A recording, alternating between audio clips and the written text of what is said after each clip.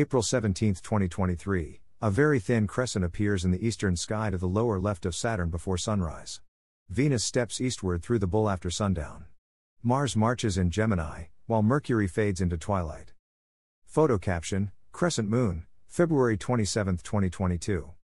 By Jeffrey L. Hunt.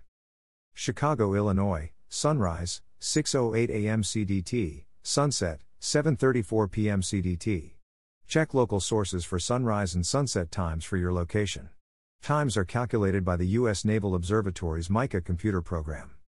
Here is today's planet forecast. Morning sky. Chart caption, 2023, April 17, Saturn and the lunar crescent are in the eastern sky before daybreak. Saturn continues its entry into the morning sky. At 45 minutes before sunrise, the ringed wonder is over 10 degrees above the east-southeast horizon.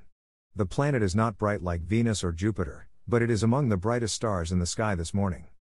At this hour, the crescent moon, 9% illuminated, is very low in the east and over 15 degrees to Saturn's lower left. Find a very clear horizon to the east and use a binocular to find the crescent. A hilltop or elevated structure provide clear views across any obstacle. A large body of water provides a natural horizon to make this observation. Track the moon as it rises higher during brighter twilight. Eventually sunlight overwhelms the lunar light. Jupiter is slowly entering the morning sky after its solar conjunction. It becomes visible next month in the east before daybreak. Evening sky. Chart caption, 2023, April 17, Venus and Mercury are in the western sky after sundown. Brilliant Venus is that bright star in the western sky after sunset. It steps eastward against Taurus. This evening it is 7.6 degrees to the upper right of Aldebaran, the bull's brightest star, and 7.9 degrees to the upper left of the Pleiades star cluster. Chart caption, 2023, April 17, through a binocular, Venus appears near the outlying stars of the Hyades. Inspect the region of the sky near Venus with a binocular. The Hyades cluster is to the lower left and the Pleiades are to the lower right. The evening star is in a rich star field with several stars without formal names, but are catalogued with Greek letters. Epsilon Tauri, Epsilon Tau on the chart, is at the top of the V of Taurus, opposite Aldebaran and part of the main concentration of the Hyades star cluster. The planet is to the lower right of Kappa Tauri, Kappa Tau, and Upsilon Tauri, Upsilon Tau, Hyades outliers. It passes them tomorrow evening. Venus is headed toward Tau Tauri, Tau Tau, passing nearby in 4 nights.